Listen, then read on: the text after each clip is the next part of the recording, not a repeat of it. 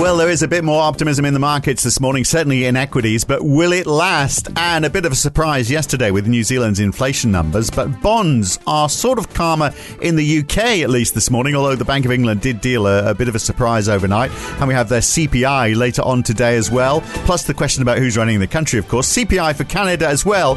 And we're now back to that question, has inflation peaked? Yes, that old chestnut. It's Wednesday, the 19th of October, 2022. It's the morning call from NAB. Good morning. Well, the US dollar's been up and down overnight, marginally down now. The pound is down 0.3%, but the Canadian dollar down almost as much, about 0.2%. Both have inflation numbers coming out later on today, of course, but only one of them has a question mark about how long their Prime Minister is going to last. The Aussie is up 0.25%, just above 63 US cents now. The US bond market and stock market, well, they were both lower earlier in the session, then both higher. Now 10-year Treasury yields down 2 basis points, just dipping below 4%. UK 10-year yields also down 2 basis points. That is a bit calmer than where they've been, isn't it? In fact, no big moves anywhere today, it seems, except for Australia. We saw an 11 basis point drop in 10-year yields yesterday, down to 3.91%, but up about 6 basis points on futures since then.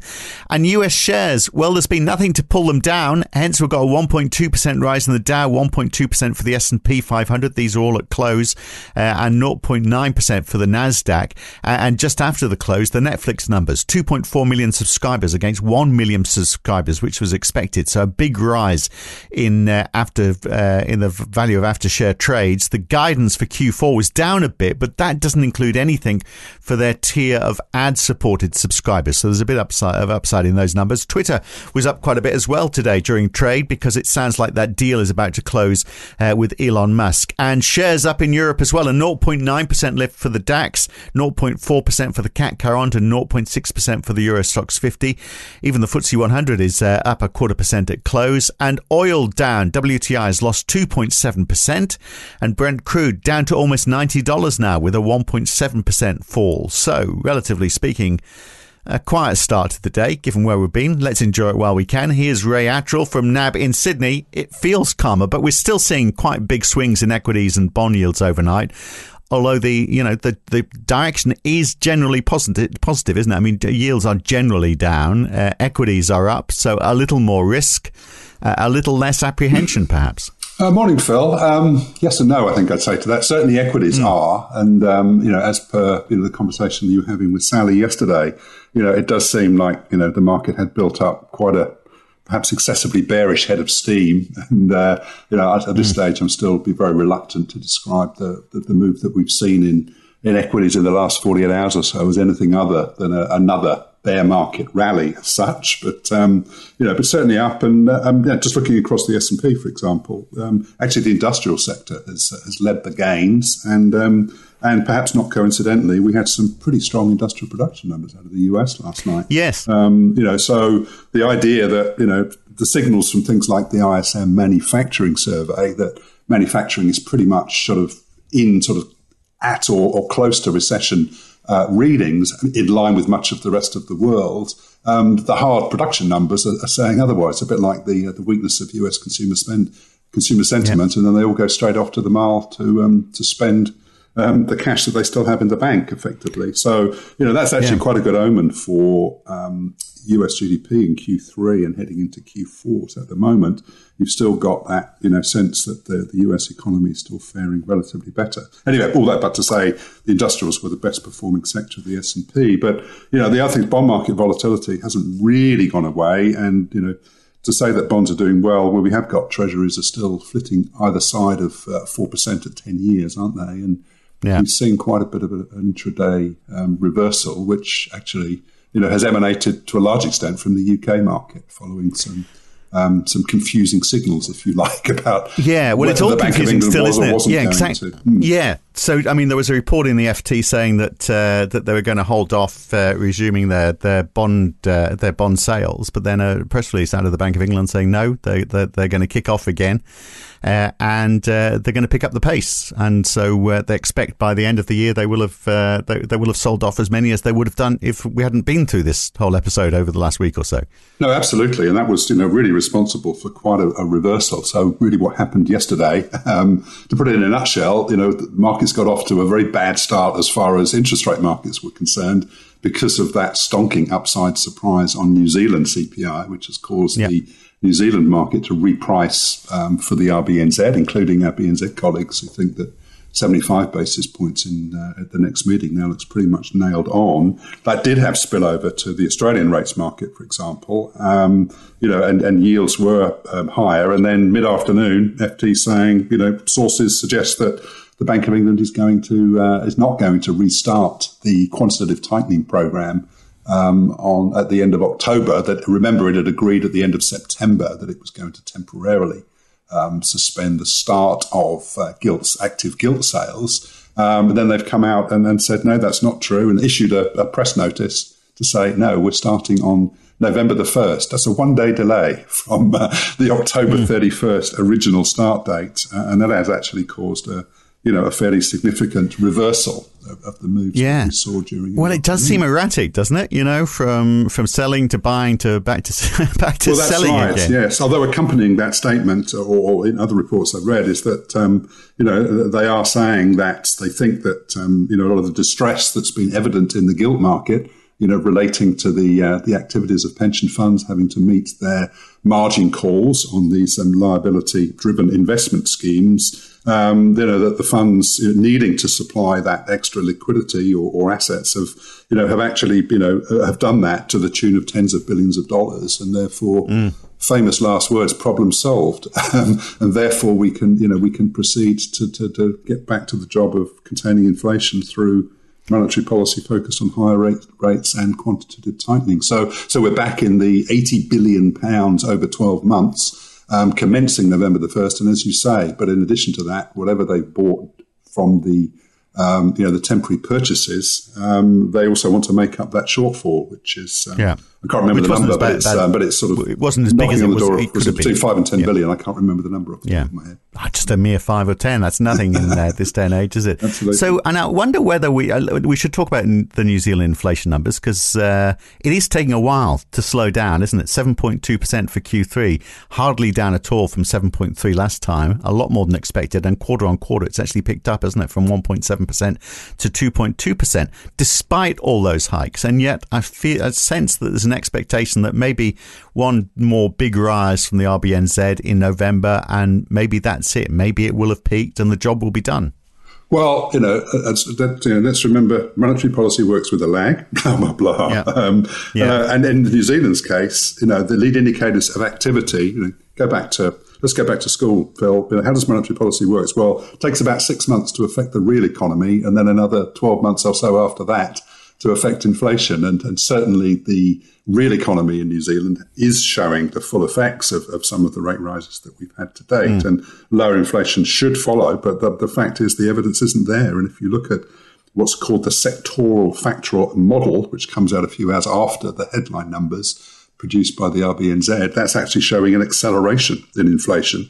5.4 from 5.2, which is the highest in the 30-year history of that particular statistic. So, that's why the markets were freaked out in terms of the implications for policy. It certainly has had, it had some spillover, probably aggravated a little bit by what Michelle Bullock, the RBA Deputy Governor, had to say a few hours later, which was that and borne out by the RBA's minutes, that it was a very sort of fine line between 25 or 50 at the beginning of October meeting. And so markets have, having seen the 25 and said, well, there's no way they can go back to 50 now, because that would be, a further dent to their credibility. Markets now thinking, oh, maybe they will, depending on the data. And, apropos the New Zealand CPI, if that means we're going to see upside surprises in the Q3 Australian data when we get that at the end of the month, then who's to say that the next move from the RBA won't be 50? But both, I think it was in the RBA minutes, wasn't it? And I think maybe also the RBNZ was saying the same thing, that, if there's this potential for global growth to subside, then inflation could come down fairly quickly as well. I guess hence the reticence to move too quickly by the RBA. Is that That's part right. of it? Well, I think could being the operative word there, as opposed to will. And I think that's still, the underlying problem is guessing. That everyone thinks that inflation's coming lower, and the evidence for that is very, very hard to see at the moment. And that's why, and to the extent that that's still, feeding into inflation expectations. Central banks are just still running scared of taking their foot off the brake. As some people argue that the RBA did, with that 25-point hike this month, but we were certainly saying it wasn't a dovish move. It was, and as Michelle Bullock was at pains to point out, the fact that we meet every month means that and our rates have actually been rising here as fast as anybody else's. That mean we have that sort of luxury, if that's what you want to call it,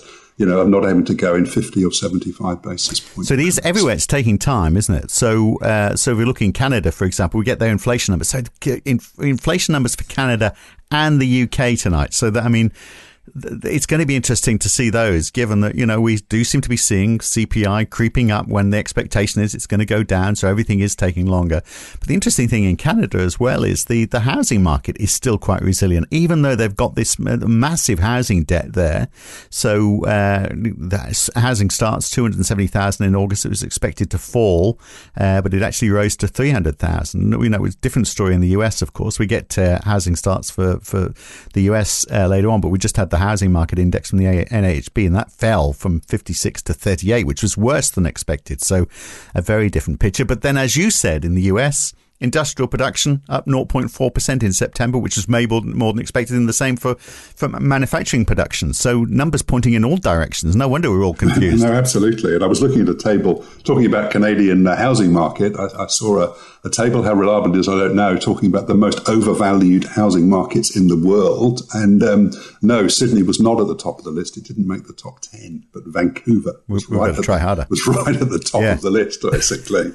So, and the Cassandras will say, well, that means that they're going to have the biggest crash. And other people saying, well, that says, housing has been the best investment in Canada in the last 20 years. So, but no, the NAHB one was interesting in the US because it was a much bigger fall than expected. It's the 10th consecutive monthly decline. That's an index of home builder sentiment. And we're going to get housing starts and building permits this evening. And I think we'll see that, certainly if you overlay that NAHB survey against things like new home sales, for example, it says that there is a lot of weakness, still to work through as far as the housing market is concerned. And, and given that we've had a further move up in, 30-year bond rates, which, directly links to 30-year mortgage rates, which are the most common form of mortgage in the US, there's a lot of pain, ahead for the housing market. But so far, and apropos those industrial production numbers, we're not seeing really, really strong evidence of an economic slowdown. So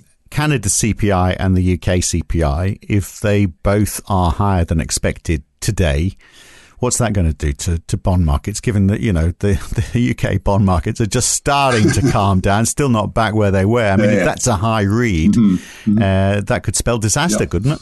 Well, I think we've got the Bank of Canada meeting on the 27th of October, I believe, and then the Bank of England is on the, 2nd of November, isn't it? Or 1st of November. So at the moment, the markets are, in Canada, it's will they do 50 or will they do 75? And in the UK at the moment, it's probably will they do 75 or will they do 100 or will they do something, higher than 100? But if we do get, no better than if the numbers don't come in any better than expected, and UK CPI headline is expected to hit 10% from 9.9, but I see that there's almost as many economists saying it'll be north of 10%, 10.1 or 10.2. And in Canada, a small fall in headline, but the underlying measures are expected to be unchanged. Then, I think realistically, it probably tilts the dial, towards the Bank of Canada doing 75 for sure, even though it's, fairly well priced. And maybe as far as the Bank of England is concerned, thoughts that they wouldn't do more than 75, given the scale of the U-turn on the fiscal policy side and what that means for inflation. Then does that mean it still makes 100 basis points more likely than any other alternative in November? So what about in Europe then? So we had the ZOO survey for the Eurozone and for Germany. That measure of economic sentiment was still heavily in negative territory. That comes as no surprise because we know that Europe is struggling, marginally up on last time, although an acknowledgement that current conditions are way worse. So there's a bit of optimism, but they recognise that they are in a pile of no good at the moment. But we've got ECB speakers out overnight, Schnabel and Nagel, for example. But what's What's the story? We haven't heard for a while about how they intend, as they raise rates, how they're going to protect some of the high debt members in the south, like Italy in particular. So the Transmission Protection Instrument, the TPI, that was supposed to protect them against high borrowing costs. Is that sorted out? Are they using that? Will they use that? Where are we with that? I don't know if it's sorted out because that all goes on behind closed doors in terms of exactly what the conditionality for it being triggered is. But, the plain fact is that, if it was fully operational and we knew all the details, there really hasn't as yet been a case for using it. If I look at, say, German Bund yields from late July, which is when the TPI program was first announced, they've gone from 3 to 4.7, something like that anyway. So call it 150 basis points, a little bit more. And that's BTP. So BTPs have risen about 150 basis points, but so have German Bunds.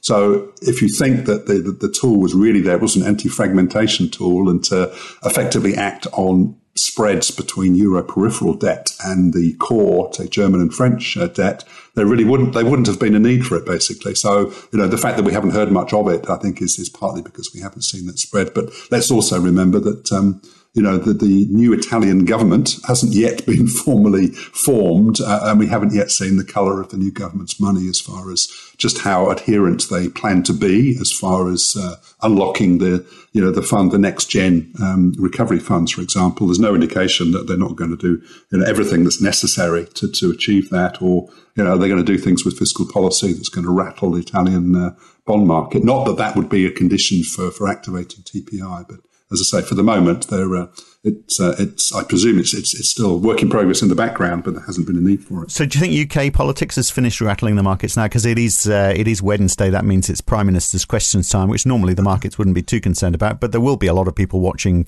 Liz Truss's performance to see whether she's got what it takes to be a Prime Minister in difficult times, or whether the party is going to throw her out after what I suspect will be a dismal performance today. So that could rattle markets a little bit, perhaps. Right. Is she definitely turning up, do you know? Well, that's the thing. I mean, if she doesn't, that says something as well. The one thing to say there is that, despite the scale of the U-turn on tax, there is still a big question mark for markets about, the precise details of how they're going to fund the energy price guarantees, even though obviously the announcement from the Chancellor has been that they're going to shorten the lifespan of the guarantee to only, April next year. But there is still a big hole in finances relative to where we were, prior to that mini budget. So, anything that, if you just front up, anything she has to say in that regard still has the potential to be market moving. Windfall tax, very easy, isn't it? Just increase the windfall. I mean, why just do it? Just solve the problem and move on. Look, it seems like equity markets are back to the old way of looking at company performance. So the earnings season is certainly helping, isn't it? We've got Netflix after the bell with its quarterly results. Its shares are down 1.4%. So it'll be interesting to see. Of course, they will presumably be saying how they're going to support their future with this new tier, which is supported by advertising. We've also got IBM, Alcoa, Procter & Gamble. So good to see how, consumer commodities are going to do. Lots to keep the share market happy, basically, if the outlook's positive from those companies. Well, no, absolutely. And let's say that to date, the expectations have mostly been exceeded. Now, that's normally the case, but I think there was quite a bit of pessimism built in front of the earnings season in terms of the outlook and not yet borne out. And so, although to qualify what I said, that, this is a bear market rally, there hasn't been anything, substantial in the earnings reports to date to justify lower levels. So as you say, let's see what that latest slew of earnings has to offer in the next 24 hours. All right. Well, very good. I will catch you again soon, Ray. Nice to talk to you after a while, it seems. We'll catch you next time. Indeed. Will do. Thanks, Phil. Got a cast of thousands these days, haven't we? It's still good to have the old guard on every so often, just so you know they're there. That's it for today. I'm Phil Dobbie for NAB. I'm back again tomorrow morning. I'll see you then. Have a great day.